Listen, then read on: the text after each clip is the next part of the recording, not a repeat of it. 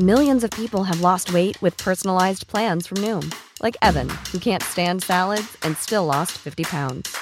Salads generally for most people are the easy button, right? For me, that wasn't an option. I never really was a salad guy. That's just not who I am. But Noom worked for me. Get your personalized plan today at Noom.com. Real Noom user compensated to provide their story. In 4 weeks, the typical Noom user can expect to lose 1 to 2 pounds per week. Individual results may vary. When you're ready to pop the question, the last thing you want to do is second-guess the ring. At BlueNile.com, you can design a one-of-a-kind ring with the ease and convenience of shopping online. Choose your diamond and setting. When you find the one, you'll get it delivered right to your door. Go to BlueNile.com and use promo code LISTEN to get $50 off your purchase of $500 or more. That's code LISTEN at BlueNile.com for $50 off your purchase. BlueNile.com, code LISTEN.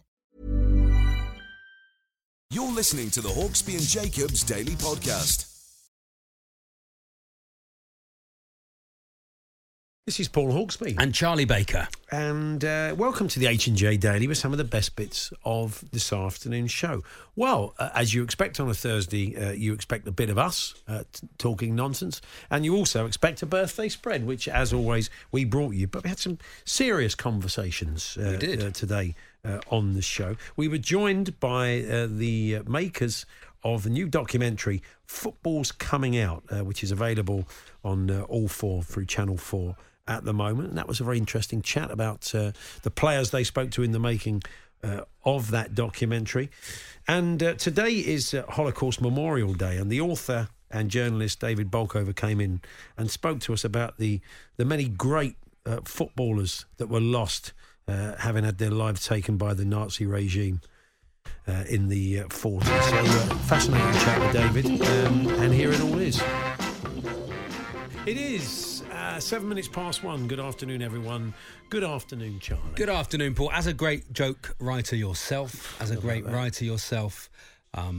very sad for the passing of Barry Cryer today, Paul. A brilliant, brilliant joke teller. I don't know if you ever got to meet him. If you did meet him, he would always have a great joke. I've got one for you. Here we go. He'd always have a great... Is it clean? I'm just doing material. I'm saying look out for the parrot joke, beautiful parrot joke, and look out for the joke that Richard Herring's podcast is a woman with a Bible on a train, right, which I cannot tell on air, Paul, but they're all great jokes. Great joke writer.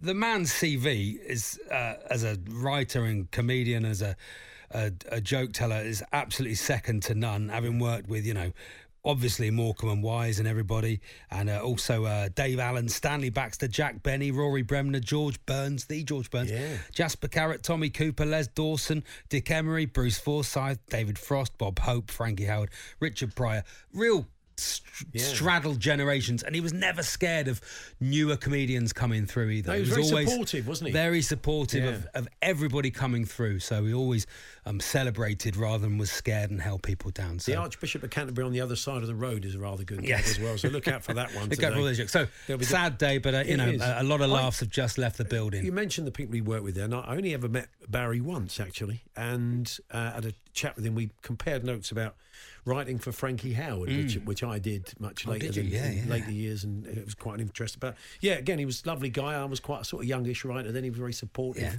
and very nice, and you haven't even got to look at all the tributes pouring in on social media to say so many people loved him across the generation. I'm friends with his son Bob as well, so love to the family. Absolutely, all that. When you're writing for Frankie and Howard. working, that's a lovely thing, isn't it? He did a series of podcasts recently, so working right up until the very end, which is probably what I think Bob wanted to get a lot of those stories down, so other people could hear them, So rather than just but really, really, really great, funny man. You'll get a chance, kids, to see a show called Jokers Wild, which I still think would work now as a format. So. It's comedians telling gags in a kind of game show gladiatorial format, and it was a kind of show late 60s, early 70s. And Barry was a regular. Barry was host, I think, of it. But there'll still be some on YouTube, and I've always thought that's a format screaming to come back. Lovely, but for some reason, it never has. But anyway, there can be a lot of tributes, as I say, I'm sure, special programmes as well. Now, Charlie, you've got a bit of a knack, really, of turning clubs' fortunes around. I am. I'm very much like like a sort of Red Adair character for people. You know, teams that are struggling. Watford should have perhaps got me in this week. You know, before they went for Roy. Yeah. So I don't know if you remember a couple of months back, Paul. Aberystwyth Town were playing top of the league. Yeah. TNS, Total Network Solutions. Yeah. And I completely wrote them off in the Paddy's Acca that we were doing. And of course they went out that night and won the game. You know, they thrashed top of the league. This week, Adrian Durham asked me to do a piece for his Around the Grounds on Dover Athletic. Yeah. And Dover Athletic were about to go a year without winning a game, a Wow. full calendar year without winning a game. So I happily, you know, I love the National League, Paul, happily did this piece for Adrian for Around the Grounds about how Dover Athletic were having a nightmare season, how they were going to go a year. And of course, Tuesday night, they beat Eastleigh 1-0, Paul. So I think my face will be pinned up on the dressing room wall. Yeah. And I think it's maybe They're where all writing you off, boys. So listen to this. This is Charlie Baker on Talk Sport earlier on This tonight. is where I'm going wrong with Torquay this season. I'm always very positive about them, That's Paul. the trouble. You've got to stop being a They're bit more constantly negative positive about them. Perhaps I should start writing them off. Yeah. There we are. So if anyone wants me to write their team off, I'm happy to do it. Yeah, just volunteer your services. We're going to be talking about reverse running later on. We're going to speak to an exponent of it, someone who's very, very good, I believe, someone who's a gold medalist in the sport. Lovely. Because we bring it up now because it's all the rage. It's the Fitterati's latest trick, apparently. Jogging backwards, we were told by the London Evening Standard, and everybody's been trying it. To do it, though, you've got to be prepared. I mean, it's supposed to be very good for you. All the benefits of it will be discussed later on when we speak to this gold medalist. Yeah. But to do it, ultimately, you've got to be prepared to look daft. You've got to go into Paul. Got to go in your local park and just run backwards. The guy we're going to speak to says he's fallen over more running forwards than he has backwards. But you've got to be prepared for people to laugh. Yeah. And so that's the hump you have to get over. Yeah, looking I bet daft. it's difficult to go over a hump backwards. It would be quite difficult. The backwards 110-metre hurdles would be. Oh, I'd love to see that, I'd like Paul. to see that, yeah. Oh. But You have to put them up as they go backwards. yeah, anyway, so we're interested in knowing that the day you were prepared to look daft. Yes, and there are very times, nice. I mean, one of the most common ways you have to be prepared to do that is to get public transport in fancy dress when it isn't Halloween, Yes. or a stag. You're on your way to a stag. Well, do. no, I think it's fine. If I get on the same train where they'll kick off at Ali Pali for the darts, and you'll often see 15 nuns or 22 Smurfs or Oompa Loompas, etc., etc. But that's you're in a gang. Yeah. But if you're on your own, and you're going, you're getting a train, and or you're dressed as Ted Bovis from Heidi High. Yeah, you're taking public transport across a city to get, and you're just on your own. Yeah, there are times in life when you've got to dare to be daft. I'm happy, and that's good fun, Paul. Yeah. When were you in fancy dress on your own? Yeah. So that would fit very much into when did you dare to look daft, much like the backwards runners. The Hawksby and Jacobs Daily Podcast. Good afternoon, Paul Hawksby and Charlie Baker here on Talk Sport. Today is Holocaust Memorial Day, and it's a time to remember the 6 million Jews murdered during the Holocaust alongside the millions of other people killed under Nazi persecution and in subsequent genocides in Cambodia, Rwanda, Bosnia and Darfur. It also marks the 77th anniversary of the liberation of Auschwitz, and as you've been hearing on Talk Sport today, we have a number of special pieces that we've been playing out on the station as a tribute to some of the Jewish footballers and coaches that lost their lives in the Holocaust. We'll chat to David Bolkover very shortly, who's put these together for us.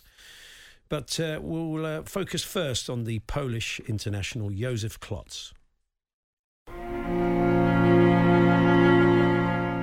There were a few Polish players who represented Poland, but were then murdered in the Holocaust. The first one I could mention would be Józef Klotz. In 1922, Poland scored their first ever goal in a game against Sweden in Stockholm. And Klotz scored that goal. He scored the penalty. That was the first ever goal in international football for Poland. And he was murdered in the Warsaw Ghetto in around 1941. Yes, David is with us in the studio. He was last with us when he joined us to chat about his book about Bela Gutman, a Holocaust survivor and one of the most influential coaches in the history of the game. David, good to see you again. Thanks for coming in. Nice to see you, Paul.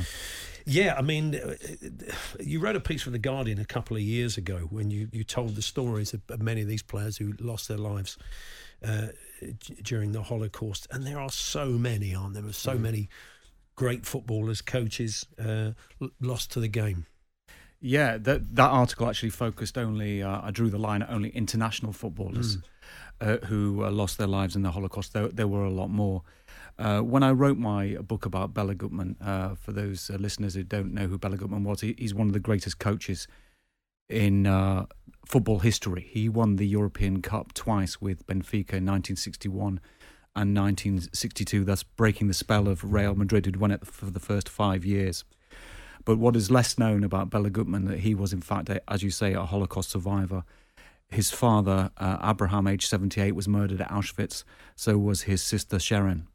When I was writing that book, I came across, and what was most fascinating for me when I was writing this book, I came across a whole world that I never knew about. And bear in mind that I'm a Jew myself. I'm football mad, and I'm fascinated by Jewish history. And I was coming across these names who played football with Bela Gutmann, fellow coaches, players who dominated the continent. I never knew about them. And this, I think, is what the lesson for me, when I started researching these players in depth. This is what genocide does. It doesn't just kill the people, it kills the memory of those people, because pretty much everyone who knew those people also were killed. Yeah.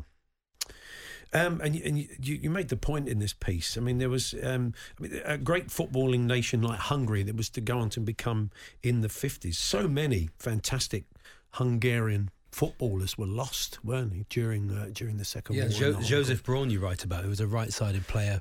You say he was a pinpoint crossing ability, the David Beckham of his day. Played 28 times for Hungary, scoring 11 goals. But murdered in 1943. Yeah, Joseph Braun, I would say, having read quite a lot of the material from the time, is the greatest Jewish footballer of all time. And going back to my former point, if you got a load of Jews in a room who were football mad and interested in Jewish football history, and you said the name Joseph Braun, you'd probably pretty much always draw a blank. That's the tragedy of it. He made his debut at the age of 17. I always try to think, when I'm looking at these players, I try to think them in modern terms. Who would I compare them to? And Braun very much reminds me of Ronaldo. He burst on the scene when he was 17. Incredible lightning speed, a brilliant dribbling ability, scored superb goals, dead ball ability, hardly ever missed a penalty. His career, though, was cut short in his 20s. Unlike Ronaldo, referees in those days didn't protect players in the same way, and his career really came to an end in his mid-20s. In 1942, he was sent, along with 40,000 other Jews, to be slave labourers, supporting the Hungarian forces on the Eastern Front. And in January 1943, he was murdered, froze, beaten, starved to death. The last image we have of Joseph Braun, actually, from the archives, is that a witness saying that they saw Hungarian guards who probably only 20 years before had been cooing over his footballing ability, were pulling gold teeth out of his mouth. Wow. You tell a story of one player as well who'd fought for Germany in the First World War, and an Iron Cross, was a war hero. But that didn't protect him, of course, come the Holocaust, and he was interned in a camp as well, wasn't he? Yes, this was Julius Hirsch. He played for Germany before the war, scored 4 goals in one appearance against the Netherlands in 1912, represented the Germany in the Olympics, which was obviously the World Cup of his era before the World Cup was founded. And then he went off to fight for Germany in the First World War, like so many Jews did for Germany and for all these countries, and were later murdered in the Holocaust. He had a plan because he was married to a non-Jew. He got divorced from his Christian wife. They agreed they would get divorced in order to save their children. He himself was murdered at Auschwitz in March 1943. His 2 children were actually sent to concentration camps, but they did survive. The name, of course, we all recognise in your piece. Is of Bert Trautmann, and in my ignorance, I only ever think of Bert Trautmann and playing on with a broken neck. And in your piece, he was, as a teenager, in in the Hitler Youth. Does it frustrate you that he's the name we all recognise from your piece?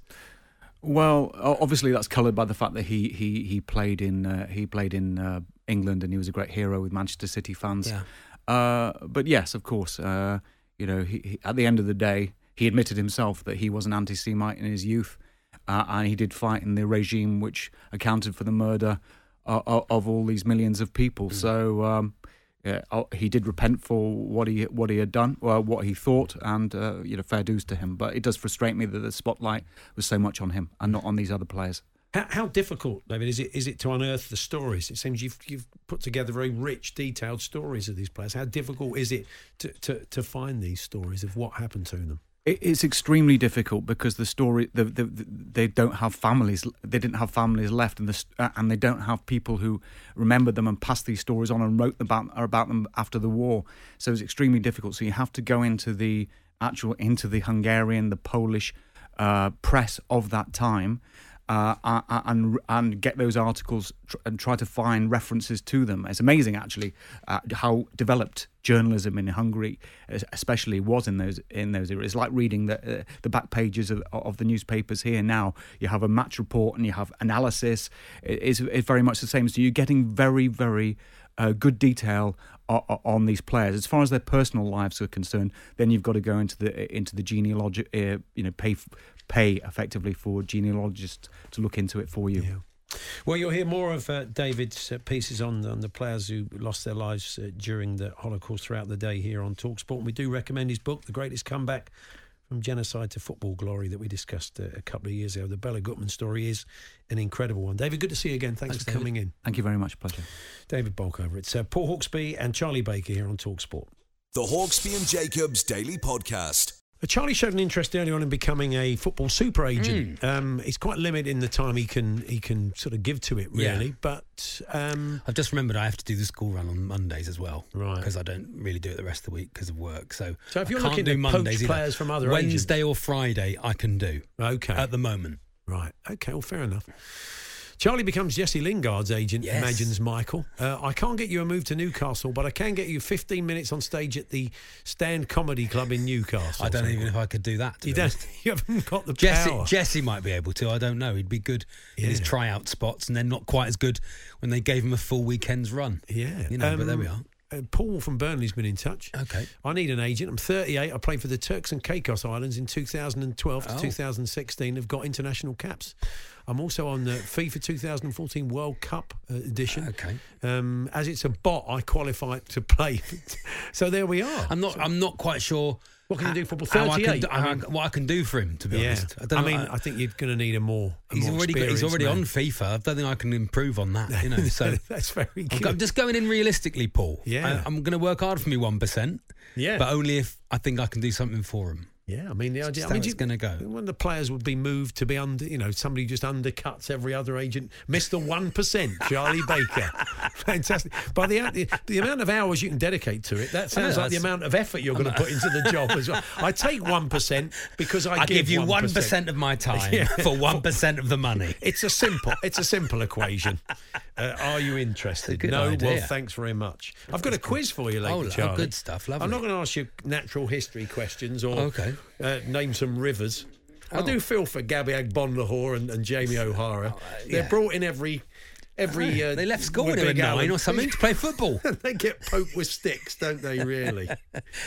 Football is a lot of them didn't really go to school. Old Gabby today talking about the River Thames, I think it was. Alan was giving him some clog for that. Yeah, well, there we are. Daz Mapleston, we've been asking for backwards sports, Paul. Yeah.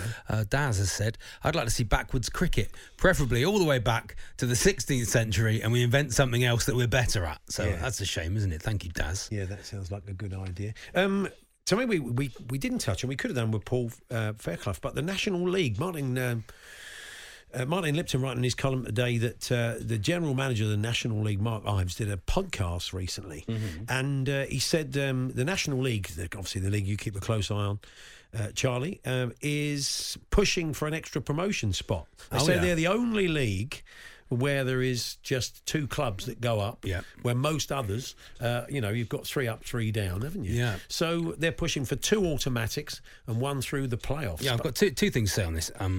One thing is, if it does happen, can it be backdated to last season, please? Yeah. That's all I'm asking for there. But mainly, of course they want that to happen. Yeah. But the Football League aren't going to want that to happen. No. The Football League don't want to get rid of. Well, you think of the some of seismic their difference clubs. it makes to a club when they drop out the Football Well, I League, know. and it's tough enough. It's tough enough for one club to have to do it. isn't Bottom it? of the League 2 at the moment Yeah. are Scunthorpe and Oldham. You know, Yeah. 2 big proper Football League teams, aren't Yeah. they? You know, with a glorious history, especially Oldham, amazing history. You know, and you look at those and you go, well, the Football League aren't going to want those to go out, so add another team to them. That's not going to want to happen. But then the National League is full of big ex-English League teams, so it's and Wrexham. It's here we No, are. I said Meow. English, Paul. Oh, They're okay, I'm Welsh. sorry. I They're thought. Welsh. Sorry. I There thought we you were are. just Wasn't doing a a bit dig. of Hollywood It wasn't bashing. a dig. Now, Andy and I were mentioning yesterday that we received a number of old magazines from a TalkSport listener who didn't actually just put them in an envelope. Football didn't tell us magazines, they let's were just football. make that clear. Yeah. They weren't found in a bush. Found them in a bush. Who puts them in a bush? Why do that? Yeah, always there, aren't they? Anyway, so I think being in a bush is what you're on about. We did speak about the former Northampton town player Frank Rankmore, and I'm definitely not saying that again. Don't say it again, But thank anyway, within this, I've had a bit more of a read of a thing they used to do called the Football League Review that used to be put together in Lytham St Anne's, home of the Football League, and they would give it out, and it'd be in a programme. It was like a little magazine, a little PR piece, a small magazine within a magazine that went to every football fan who A few bought ads a in programme. there to pay for it, yeah, sure. But this one's from 1970. They're big Chivs on the cover, playing against us. Martin Chivers there, playing for Spurs. But anyway, there was a big current affairs feature. Motorways, a boon or a menace to soccer? Wow. This is obviously 50-odd years ago. But the worry was that fans of smaller clubs, and it was a concern for smaller clubs at the time, because it was easier to move around the country because of these newfangled motorways. The M1. They worried that people would go glory hunting. Yes. For example, somebody said here, I think it was, I'll tell you who it was the Doncaster Rovers team chief, a young gentleman, a young whippersnapper called Laurie McMenemy. Wow, As he was saying- then. So that was Laurie Mack. That's right. He said, you can be at Ellen Road in an hour from Doncaster, and there you can probably watch the best club side in the world. Yeah. Who can blame someone for switching his allegiance if he's not satisfied with what he's seeing at his local ground? So motorways, they're asking serious questions about easy access around the country. It is a good point, though, It will. Paul, It because probably you was look at at. the I mean, time. look, sorry to bang on about it, but you look at Torquay Exeter Plymouth, which there's the motorway stops, and you get into the A38 and the Devon Expressway, and. You know, So if you had a it's super not as easy. highway If we had down a to the super, West Country. it'd be 4 fans a week. Yeah. It'd be a nightmare down there. But yeah, but it's a very good point. Yeah. Also, Scunthorpe were Yes. raising money for a minibus to transport their... Is this now or then? No, this was 1970. Oh, right. And Probably the way much- they were not much doing different. it, the way they were doing it was to collect 1 million cigarette coupons. And they were bemoaning the fact that a lot of the top clubs, the fans of the top clubs, were not particularly helping them. Oh, dear. Apparently. 1 million cigarette. How did A you get million- the coupon? They were in the They were in package, the were box, they? yeah. So they basically wanted all of their fans to become heavy smokers, so they could get a minibus. Can you up your fag intake? That'd be great. Thank you very much. But one of the other things, just finally, was a thing that the good people at Ford had done, Ford Motor Company. Yes. And this is 1970, remember, right? They said, we'll pay £100,000 to help stamp out this sort of malarkey. Oh. And it was pictures of bad tackles and holding and pushing and gamesmanship. This was the good people at Ford doing a kind of fair play league. Yeah, And the they original decided- VAR, those pictures. Bob. They'd seen enough to think that fair play was going out of fashion in 1970. I used to see this. Have you ever watched the 1970 FA Cup finals? It's like Some of the WWE. I mean, it's ridiculous. The Leeds Chelsea games were just brutal, but they'd had enough of it at this stage. Okay, this is And, Ford, is it? And they Ford. were given a first prize of £50,000. It worked like this: each team was awarded 1 point for a home goal, 2 points for an away goal, 5 points were deducted for each player having his name taken, and 10 points for any player that was sent off. And I looked it up. The ultimate winners of this, it didn't last very long. Yeah. But the ultimate winners of this, first prize 50 grand. And which is equivalent to about £800,000 Worth now, it, isn't it? right? For Very a club. good. Yeah. For I mean, all 92 £800,000, clubs, was it? in those days. Yeah. And the winners were Oldham Athletic, you just mentioned. Were they? Jimmy Frizzell was the manager, obviously had his eyes on the prize. Yeah. And they had a good year, scored plenty of goals.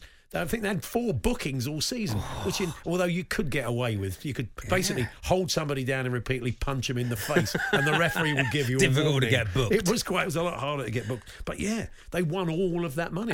But it had to be used on redeveloping the ground. It had to be spent on the infrastructure. You couldn't just of go the and stadium buy a for the fans. left back or something. You couldn't go out and buy John Radford or someone like that. But there we are. Is that a little blast from the past? But love it, Paul. It's interesting to know that they're looking little at time capsule, isn't it? Like time capsule. travel. And I wonder if Scunthorpe ever did get that minibus, ever got those million coupons. Maybe you can let us know. Torquay won a minibus for coming second in the Sherpa Van Trophy. Did you really? We had nice. a minibus. That's the glamour of the game. Lovely, wasn't it?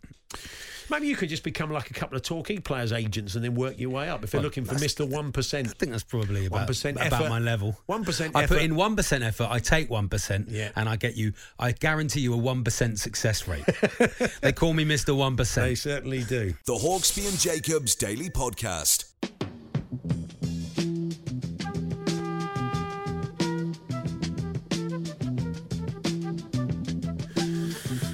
We're going to chat very shortly to the makers of the new documentary available on All 4 Footballs coming up. First, to give you a flavour of it, you're going to hear from Patrick Bamford, Jonian Lescott and Ian Holloway. Being brutally honest, yeah. I think football's homophobic. People will target you for whatever reason they feel if an outcome to a game isn't what they want. Do you think the Premier League is ready for a gay or bisexual player? I mean, it'd be interesting if you've had somebody say that they don't believe that there's somebody that's gay at elite level. I'd love a conversation with them because I think they're insane. There are 100% gay men in elite football in this country without a shadow of a doubt. They just don't feel comfortable yet to be themselves. I know in our change room, I don't think there would be like too much of a reaction. It shouldn't be that big a deal in this day and age. You can never say never because you just don't know. But I think the perception of gay males has changed. I honestly believe the dressing room would be where they would receive most support. Now, I'd like to say players are more mature. Don't think just because you've come out that anything's going to change. Like, if we're still mates and stuff, like, nothing should change. I think that would be the kind of perception everyone would give off. It might be a huge feeling for him. It feels like the world's on his shoulders, but it wouldn't take 5 minutes. And I think it'd be a total relief at the end of that. Anybody in the group who's negative towards it, I would get rid of, without a shadow of a doubt. We have improved, but we don't do enough. Football clubs need to do more. Yeah, interesting stuff. James Willis is the co-director and producer of the documentary. Jack Newman is the executive producer. Guys, good afternoon. Good afternoon. Thank you for having us on. People have kind of examined this idea of why someone hasn't felt comfortable in this country to come out in professional football. But you've taken it on sort of slightly differently, James, haven't you? You've almost got a roadmap of the process of what might happen were a player to wanted to come out, how that would be managed. Yeah, so when we initially approached this idea, there's obviously a lot of documentary and a lot of content out there that looks at who is the player. Like, there's a lot of silhouetting in there. For us, it was about examining what would happen when, why is football ready, and also creating a roadmap for any players at any level, looking at it like to see like what at whatever stage of my career could I come out? Would I feel comfortable? And talking to players, managers to kind of give us an insight into the reality of the situation right now and the advice I would give to anybody who was looking to do it if they wanted to come out as their authentic selves. Yeah, rather than sort of pointing fingers and trying to get people to, outing people. It's more saying, here's potentially a support group and a roadmap, as James said. Yeah, I mean, Patrick Bamford, they're kind of feeling that it would be shared with the dressing room first, wouldn't it? And I do wonder if that conversation has ever started. I wonder if a player has gone to a manager first and said, I want to come out, and for whatever reason hasn't. There was a player, apparently, wasn't he, on social media a few years ago that backed away from the idea. We don't know how real that was or not, but it was quite interesting that it seemed that someone was prepared to do that. We wonder how far, if it is the case, in the process they'd got. Yeah, talking about Patrick, he gives a great insight into the inner workings of a changing room and how a player would be supported. But one of the most poignant comments came from Jolyon Lescott, who was saying that 6 or 7 years ago, maybe the changing room was a difficult place because of the homophobic banter that existed within the culture. But then went on to say that he feels players and the education and society has shifted and players more mature these days around this subject matter. So I think there's a lot of weight in what Patrick's saying, and I do really feel that, like, through the research we've done and the people we've spoken to, that a Premier League changing room, a Championship changing room would be a safe place to come out. Obviously, certain individuals have their views, but across the board, it would be a safe place to share your sexuality. Whether you wanted to come out publicly about it is a totally different... That's because I can imagine there's a lot of footballers thinking, why should I come out? Yeah. Why should it's nobody else's business? Yeah. It's only going to affect me negatively. If I do come out, it's my business. I'm happy who I am. They must think, why should I come out? And also, the only player that has ever come out and still played was Justin Fashanu, and that's a very, very sad story. Yeah, it's everybody's own individual decision, and no one's trying to force anybody to do anything. I just think that what the documentary looks at is, like, if a player did choose to do that, would they be accepted in the UK? Like, we've seen Josh Cavallo do it in Australia. He's had a really positive impact. There's been negatives, but we've seen that obviously the Australian league is not as big as the Premier League. It doesn't go worldwide, but we've seen that the majority of the kind of feedback and has been supportive and encouraging, and you've seen the impact that he's had on the LGBTQ plus community by coming out and sharing his story and being able to play his authentic selves. And I think if a player did come out in the Premier League, it would set a pathway for others. Patrick says that in the documentary, and set a blueprint. It's not going to be easy, and it will take a certain personality to do that. But I think from the research we've done and the outcome of the documentary, is definitely in a better place than it was, say, 2 years ago or 3 years ago. Well, that's interesting, Jack, because we spoke to Robbie Rogers, the American footballer who played for Leeds, and this is 9 years ago when his book came out, and he didn't feel he could come out as an active footballer for those reasons you were saying there, James, that he would hear stuff, he would hear banter in the dressing room that made him feel very uncomfortable and unable to be who he wanted to be. But it's you're not the first person to say. I mean, we were talking to a player a little while ago who said, I think it's different. Things have changed in the last 3 or 4 years, and what Patrick and Jolyon Lescott are saying kind of backs that up, really, doesn't it? I think the change is when, in the dressing room, it'll be a safe place and within the team, but then taking that step to go public, and that's where it changes, where in social media backlash, and then just the fans in general. That's where the problems lie. I think as well, it's important to say this is only a problem in the men's game. In the women's game, it is they're so far forward that it isn't even a conversation. Yeah, the sexuality of players. Yeah, I think it's if you want to go really deep, there's toxic masculinity across male sport in general. You don't see openly gay tennis players, golfers. So, but football's it's the most popular sport in the UK, most popular sport in the world. So it's under a microscope. And I think the problem lies there is, like, historically there hasn't been anybody apart from Justin, and we are, like, for people listening, like, his story didn't end well. It didn't go well for him. So as a blueprint, it's not a very good one to follow. Coming up through academies, the cultures there are slowly changing. The educations are getting better. Like, the tolerance for homophobia and racism is nil. But that's, as you say, a society thing as well, isn't it? Exactly. Kids coming through schools now, it's not acceptable. And I do think, like, if a player doesn't come out in the next 5 years or 10 years, I think it will be something that happens for a player coming through an academy who has been given the chance without any scrutiny about their sexuality, just to purely be a success based on ability, and that's when you'll see it come through. I mean, I take your point, Charlie, about those saying, why should I come out? It's my business. But I think that the amount of sports people who talk about the relief of it and how much happier they are, they can be authentic, they can be themselves, they can live their life.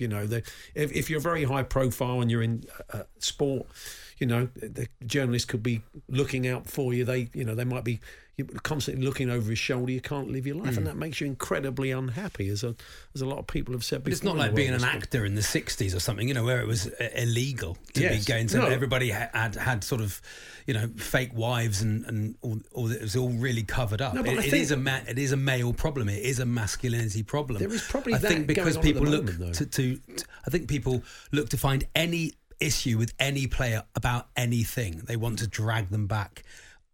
If you're an opposition fan, yes, you want to drag them back about anything to try and gain some sort of positive for your team. Yeah, it's ammunition, isn't it? It's ammunition. Yeah. So I think the fact that it can be used as ammunition, or could be used as ammunition, or could be if a manager wants to get rid of you, or whatever it is, you don't want to give anybody an inch. I think in football.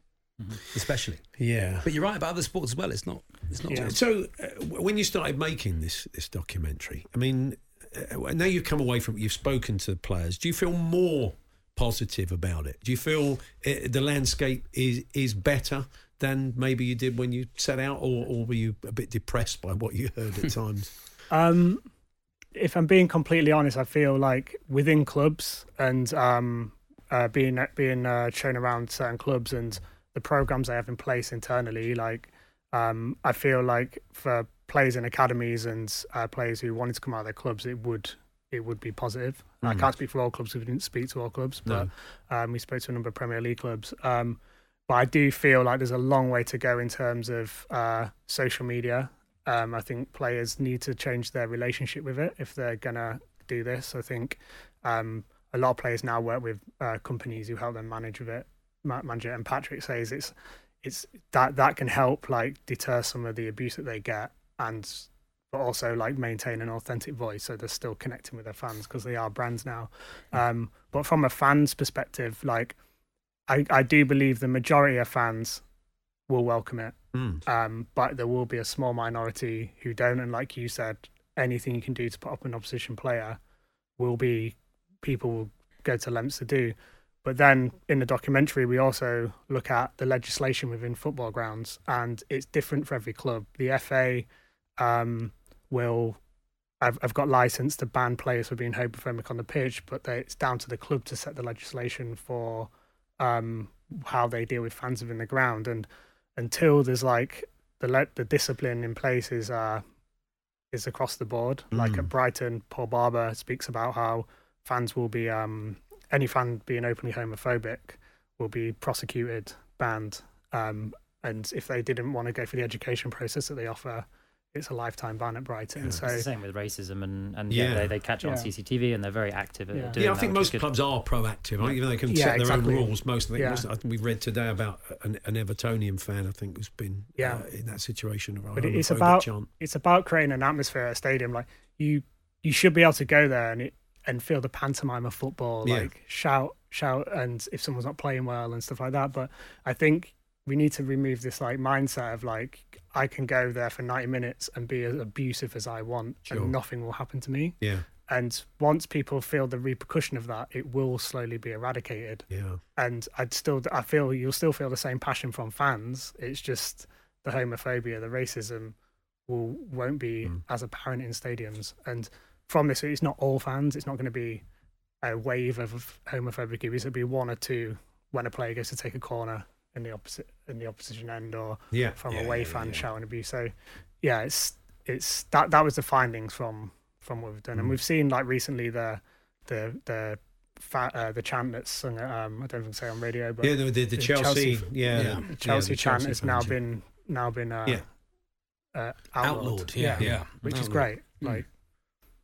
It sounds great. It sounds a brilliant. So where can we watch it, Jack? Where is it available? Yes, it's all available now. It's all on all four for Channel 4 and on their YouTube channel as well. Excellent. Well, we wish you well with it, and thank you very much for joining us in the studio. Thank you for having us. Thanks for having us. James Willis and Jack Newman from Bullion Productions, the people behind Football's Coming Out. The Hawksbee and Jacobs Daily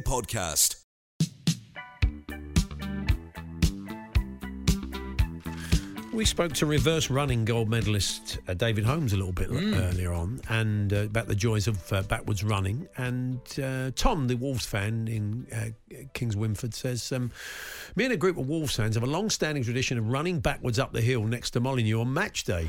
It doesn't have to be an extended run, just a small sprint. It's done for good luck and has clearly worked. Things headed in the right direction, pushing for top 4. Can't not do it now, can they? Yeah. What have we got here? Sherpa Van, that Torquay won for the beating of Bolton in the final. We didn't beat him. We came set. We lost 3-1. 4-1. We lost 4. Scored first though. Ran out of diesel on the way home at Exeter. I drew the short straw to do a merry jerry can run, says Andy Davis. Oh, dear me. There we are. So you can keep those coming. Walking backwards good if you have gout. Doesn't hurt your toe. That's from Rob Hunter. Thank you, Rob. You can't do it the rest of your life. There we are. John says, that sounds mad. It'll never take off. He doesn't intend to do any backwards running. I wonder how many He's not saying do it all the time, is he? He's saying sort of... Chris says, I wonder how many people like me are now running around their lounge or kitchen backwards just to see what it's just like. Trying it out. Just trying it out. I think it's a good idea, Paul. Yeah, very, very good. Very, very good. And in light of our conversation with the guys there, Michael, the Sunderland fan in Durham, says, I'm just wondering if you think there's too much pressure on gay players coming out. I feel the media is waiting to jump on the moment that it happens. Yeah, that's true. It does build, doesn't it? Yeah, it does build. You know, to be that first player to do that. I mean, again, I do take your point. Why should I? But it's not fair. We talked before, haven't we, to Gareth Thomas about this, how depressing and how upset and how difficult it was to live your life as a lie. You know, why should anybody have to do that, really? But the consequences of it, in some players' eyes, they're not in a position at the moment to feel they can do that, which is a great shame. Although it's good to hear things are changing. You'd hope. Yeah. You hope it's changing. That's what I hope. I think it is. So to get in touch this afternoon, talksport.com, text 81089, tweet to TSH&J. Now, Charlie, you bring us news, don't you? The TalkSport shop is open, Paul. Oh, good, okay. And we've got you covered this winter with an entertainment everyone can enjoy. Yeah. Wrap up with our discounted bundles. Yeah. Well, I'm assuming that's... a bundle of items. Yeah. Well, no, it's a bundle, isn't it? It's TalkSport hat. It will be like a little 3 or 4 items from the what's in the bundle? Shop. Though, well, I don't know. I'll just go to the shop. TalkSport bundle. Do we know? Shop and find out. Martin bundle? No. Wrap up with our discounted bundles, or settle in with a TalkSport mug and a TalkSport quiz book signed by Alan Brazil. Fantastic. Yeah, got his scales here, Paul, haven't we? Yeah, it's odd. I don't know what's been going on. Is it breakfast or I don't know? They've got a set of sort of bathroom scales. They've been having a weigh-in in the morning. They're doing the January weigh-in. He's quite possibly on a health kick, isn't he? For getting ready for Cheltenham. So whatever the score is, head to talksport.com/shop. There we are. Because it's a virtual shop. I'll be honest, we haven't got. You can't pop in. You can't pop into the office, and Alan's not. I reckon it's a beanie hat in an Arkwright like brown coat. Yeah, it'd be good. Can that see would him be doing good. that. Yeah. Be a lovely sketch. We'll have to do a shift in the shop. This is a good point. I'm just going to say this, Paul. This is from Bradders.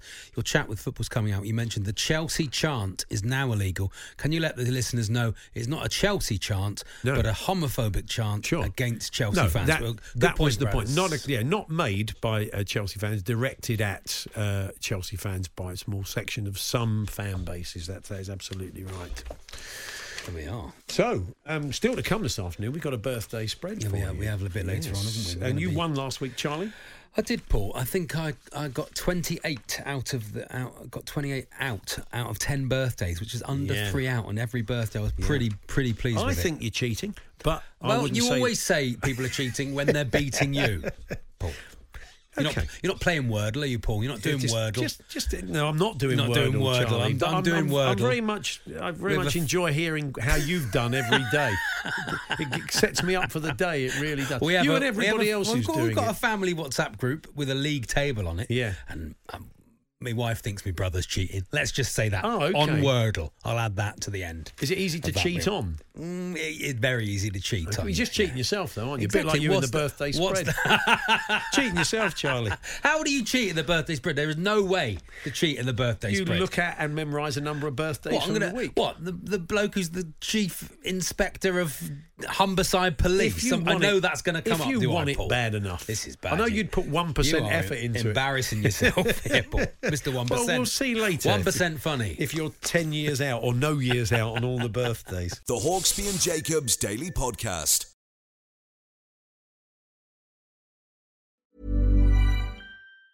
This Mother's Day, celebrate the extraordinary women in your life with a heartfelt gift from Blue Nile. Whether it's for your mom, a mother figure, or yourself as a mom, find that perfect piece to express your love and appreciation. Explore Blue Nile's exquisite pearls and mesmerizing gemstones that she's sure to love. Enjoy fast shipping options like guaranteed free shipping and returns. Make this Mother's Day unforgettable with a piece from Blue Nile. Right now, get up to 50% off at BlueNile.com. That's BlueNile.com. This is Paige, the co-host of Giggly Squad, and I want to tell you about a company that I've been loving, Olive & June. Olive & June gives you everything that you need for a salon-quality manicure in one box. And if you break it down, it really comes out to $2 a manicure, which is absolutely insane. It's also so easy to get salon-worthy nails at home with Olive & June. The difference between how your nails used to look when you did them yourself and now with the Mani system is a complete game changer. The best thing about Olive & June, too, is it's a quick dry. Dries in about 1 minute, lasts for 5 days, and full coverage in up to 1 to 2 coats. Visit oliveandjune.com/perfectmani20 for 20% off your first system. That's oliveandjune.com/perfectmani20 for 20% off your first system. Mom deserves the best, and there's no better place to shop for Mother's Day than Whole Foods Market. They're your destination for unbeatable savings, from premium gifts to show-stopping flowers and irresistible desserts. Start by saving 33% with Prime on all body care and candles. Then get a 15-stem bunch of tulips for just $9.99 each with Prime. Round out Mom's menu with festive rosé, irresistible berry chantilly cake, and more special treats. Come celebrate Mother's Day at Whole Foods Market.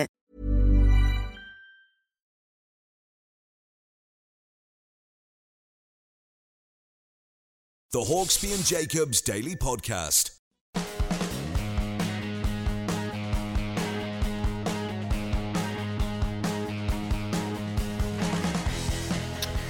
Time then for another birthday spread. A pretty simple game. We take 10 people whose birthdays it is this week, or rather Andy Jacobs does. He then writes 10 gags, one for each birthday. And it's the job of myself and Charlie to try and guess how old these people are. It's as simple as that, really. And there will be a margin of error. We're not going to get them exactly right 10 times unless one of us is cheating. So there'll be a margin of error, and it's the one win who has the smallest margin of error, the one who's the least years out after 10 birthdays, who is crowned the winner. We'll find out what the current scores is between myself and Charlie. But first, good afternoon, Andy. Good afternoon, boys. And I've got, I sent them to Max, the birthdays without the ages, and he has submitted his selection for this week. Yes. So at the end of each thing, I'll just add academic interest to see how he does. Okay, you're going to tell us. Are you going to tell us how he did? I shall tell you, yeah. Okay, that will speed so the process. Jeff will have to put an extra column in. This may not. Well, look, Max is exhibition stuff for Max. Yeah. So I think, it may not count towards the score. But it may not work. Be interesting to see if he's lost his touch. I think what we need is more things to go wrong. Yeah, that's it. We need an extra layer of maths, definitely. Anyway, that's Andy. Good afternoon, Jeff. Oh, he's back. Back at work. Oh, back in the nerve centre. Yeah. There we are. Oh, what a game last week we had. Yeah. 29-26. Brilliant scoring. The lowest ever scores, the lowest ever aggregate scores.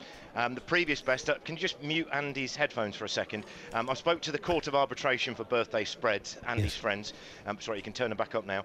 33 was the previous lowest when Paul beat Max in April last year. But brilliant, just brilliant scoring. 13-8. Paul leads Charlie. Okay. That's the overall scores. Right. Nice. Well, Charlie, you lead off. We don't want to hear what those terrible people have got to say, really. Terrible people. He's such a terrible man. So, Charlie. Yes, let's go. You're going to lead us off today because we've decided that's the way it works. So it works. Here's Pele. He often joins us. Yeah. Okay, and the first birthday this week is the great broadcaster Bamba Gascoigne. Bamba Gascoigne. Now you're talking. And Bamba loves fine dining, but he really preferred going out. Yes, he preferred going out to eat pre-lockdown when it was much cheaper. You could still get a starter for 10. Oh, very nice. Yeah, that's good because he did University Challenge Kids about 1,000 years ago. He's always looked 60, even when he was young. I'm going to say he's 90. That's a good guess. I'd say he's a bit older. 93. He's 87. Oh, sorry, Bamber, if you're listening. Max went with 89. Oh, okay, fair enough. You don't have to do all the maths. It's just a little bit of fun.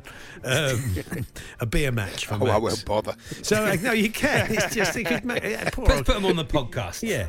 So, what's the scores, Jeff? Paul 6, Charlie 3, Max 2. Okay. 6, Okay, well, that's fair 3, enough. 2. Okay, marvellous. Right, I'm first then. Next. Okay, it's Alicia Keys, the singer-songwriter Alicia Keys. And she only wears clothes in shades of charcoal, lead, graphite and steel. I don't know what it is about Keys and Grey. Oh, there we are. Fantastic. She's an Alicia, but that's all right. I'm sure she was not listening. Hello, lads. Alicia here. Just a great show. What did I call her? Alicia. That's all right. Doesn't matter. Blimey. It's hardly a Sir Johnny Weaver. No, it's not. It's not a Sir Johnny Weaver, certainly. Well, there'll never be another Sir Johnny Weaver. There'll never be another. All right, ladies, good stuff. Alicia Keys, 41. Yeah, I think you're about right. I'm going to say 40. Okay, she is in fact 41. Oh, well done, Paul. Well done, Paul. On the nose. Very good. And I'm assured that Max didn't look these up, but he said she was 41 too. Okay, so he got naught there. Okay, so it stays on 2. I think we can disregard Max's scores. Mr. Google. So I take it I stay on 6 then. Yeah, you do. Charlie on 4, and Max definitely not cheating on 2. Okay, fair enough. Next one, Charlie, you're first. Okay, Charlie, the next birthday is Jose Mourinho. Jose Mourinho. And not a lot of people know this, but he has a brilliant capacity to mentally generate, transform and rotate a visual image and relationship between real and imagined objects. That's why they call him the spatial one. That was good. These are all very good. Yeah, they're not bad, I prefer not to speak. Very good. Yeah. 58. 59. He's 59. 59. Oh, I feel like you've seen that. Everyone's been cheating. 59. Gordon Oogle in Australia got 59 as well. Oh, yeah. Mr. G. I think we can lose those. Yeah, okay. Oh, Max stayed on 2. What a surprise. He'll be fuming when he listens to this. Gary Oogle. Even a suggestion of cheating, he'll be fuming. He will be. So, what's the scores? Well, 2 direct hits for you then, Paul. Yeah. So it's 6 to you, 5 to Charlie, 2 to Max, and Kim Jong Un is on 0. Oh, okay, fair enough. He's the best player in the world. Oh, yeah, he of course. is the greatest. I saw it on Korean telly, that lady told me. Let's say more names and numbers. Why not? Yeah, that's it, yeah. Not getting Donald confusing at all. So, I'm first this time. Take it away. 6-5. Andy, 6-5. Okay, it's the singer-songwriter, of course, Sweet Caroline, Neil Diamond. And his family are about to vote in a poll to find the best left-back in Manchester United history. You won't be surprised to know diamonds are forever. Diamonds are Very forever. good. That's Yeah, nice. excellent. That's Diamonds good. Are forever. Yeah.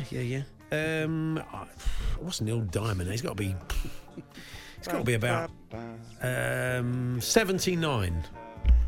What are we thinking, Charlie? 81. 81, okay. Okay, he is in fact 81. Yes! Max, Get in. Max went with 77. Oh, okay. He's not off the boil. So what's that done to the scores, Jeff? Paul 8, Charlie 5, Max 6. 6. Okay, fair enough. Kim Jong Un 0. We go into the half-time break then after this one, and Charlie, you'll be leading us off. Okay, Charlie, it's the rock singer Steve Perry. And I once barbecued a whole baby pig for Steve's party. Went down very well, actually. Everybody enjoyed Perry's suckling. Blimey. And as a sidebar, I was knighted for making his band yes, you'll like this. I was knighted for making his band a carpet. Yes, Sir Journey Weaver. Blimey. Don't stop believing in these jokes. We can't Steve Perry from Journey. From Journey. I never believed it in the first place. 66. Clickety click. That's a pretty good guess. Yeah, I'd say you're probably not far off. 67. 73. Oh, wow.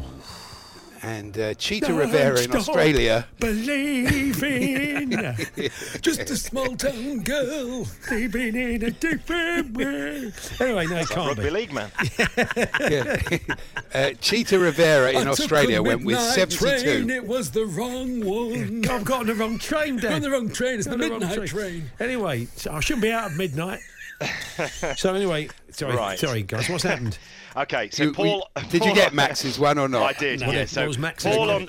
Paul on 14, Yeah. Charlie on 12, and Max is on 7. A bit smelly, this, isn't it? It's a bit smelly. A bit I think smelly. we can It's a suspicious disregard betting, those suspicious, results. betting patterns.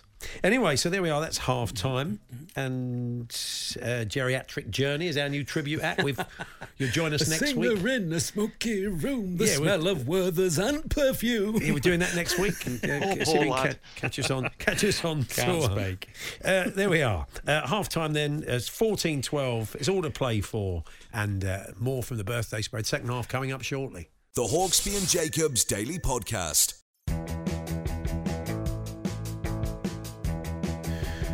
Welcome back to the second half of the birthday spread. It's all very delicately poised in the game between myself and Charlie. I'm on 14. Charlie is on 12. That means he is winning. His margin of error, the 5 birthdays so far, shorter than mine. Max Rushton is on 7 remotely. He did his scores earlier on. If we can trust that, No. I'd like to think we can. Knowing the man as I do, I don't think he's a cheat. I don't know. But I don't think he's a cheat. But let's move on and see how he fares at the end of 10 birthdays. I'm up next. Pele's back. That really is Pele, by the way, if you joined us for the first time. Sergio Mendes and Pele working together. So here we are then. Next birthday, Andy. Dutzen Cruz. Dutzen Cruz. Dutzen Cruz. South African. It's nice to be able to feature a friend of Charlie's on the birthday spread, or as we call her, Baker's Dutzen. Hey, what does Dutzen Cruz do? She's a model. Dutzen Cruz the model. Wow, Yeah, that's not the plumber. hard. She could be an old model. She could be a young Yeah, that's model. right. Dutzen Max Cruz. struggled with this one. Yeah. Please, you've gone. Don't This give is any clues, Andy. difficult. Should we go? We're going to go middle diddle. What are you It's going to up to do? you. Don't It's look at me, isn't it? Paul. Wow, it's different. Dukes and It's a Cruz. chance for me. I love Dukes. I love Cruz. I'd Dukes say. and Cruz. I'm going to go for it. I don't know what to do. what's he Oh, gonna I'm going to do? go 40. Ooh, I shouldn't right have in the done middle. it. I Right shouldn't in the have middle. done it. Charlie, Dukes this and is a big Cruz. moment for I'm you. going to just say 30. She's in fact 37. Right in the That could have been a lot worse. Wow, We both could have dodged the been bullet bad. there. Wow, So yeah. what's that done to the scores, Jeff? Well, what did Max say? What did Max say? 36. What? Sorry. 36. I was hoping you were going to say 86. That would have been You notice how he's What gone a one cheat. out just to What make a it look cheat. good. Ignore him. Yeah, trying to put us off the To scent. disgrace what he's like. Yes. So It's- what he's it's, like. it's amazing that Max moves down under and suddenly becomes amazing at the birthday A spread. game, let's be honest, he stunk at for many Yes. weeks. Yes. So, It's Paul, you're now in the lead. You were 3 out on that one. You move on to 17. Yeah. Charlie, 7 out. He's on to 19. So 2 in it, 4 to go. Okay, and Max is on what? Spurious figure? 8. 8. Oh, yeah, sure. Chinny Recon. Right, next. Better get some cream for it. Next, I think he one time was chairman of the FA, but he's now chairman of the BT Group, Whitbread, Cantor and ASOS, chief executive of ITV as well at times. It's Adam Crozier. Adam Crozier. Adam Crozier. And he's just taken up songwriting, actually, in the style of Tamla Motown. Tom The Motown? actor who... Yes. Tom Motown, yeah. Yes. With the actor who plays Spider-Man and the former Charlton, Ipswich and Ireland midfielder. Yes, it's great to hear songs from Holland, Crozier, Holland. Holland, Crozier, Holland. One for the music fans out there. Adam Crozier. Reach out and I'll be there. Love his feet. Oh, this is difficult because he could be. Yeah. When was he at the FA? Paul? How old was he then? can't- You know, I I know you don't can't know. help me. No, I know you help can't you, help Charlie. me. What do you think? 65. I think he's a bit younger than that, but that's not too bad. That could have been more volatile. What is Adam Crozier? 58, I'll go for. Okay, he is in fact 58. Oh, Paul! Bang! Myself and Andy had a meeting with him once. He mistook us for good. two people who knew what they were doing.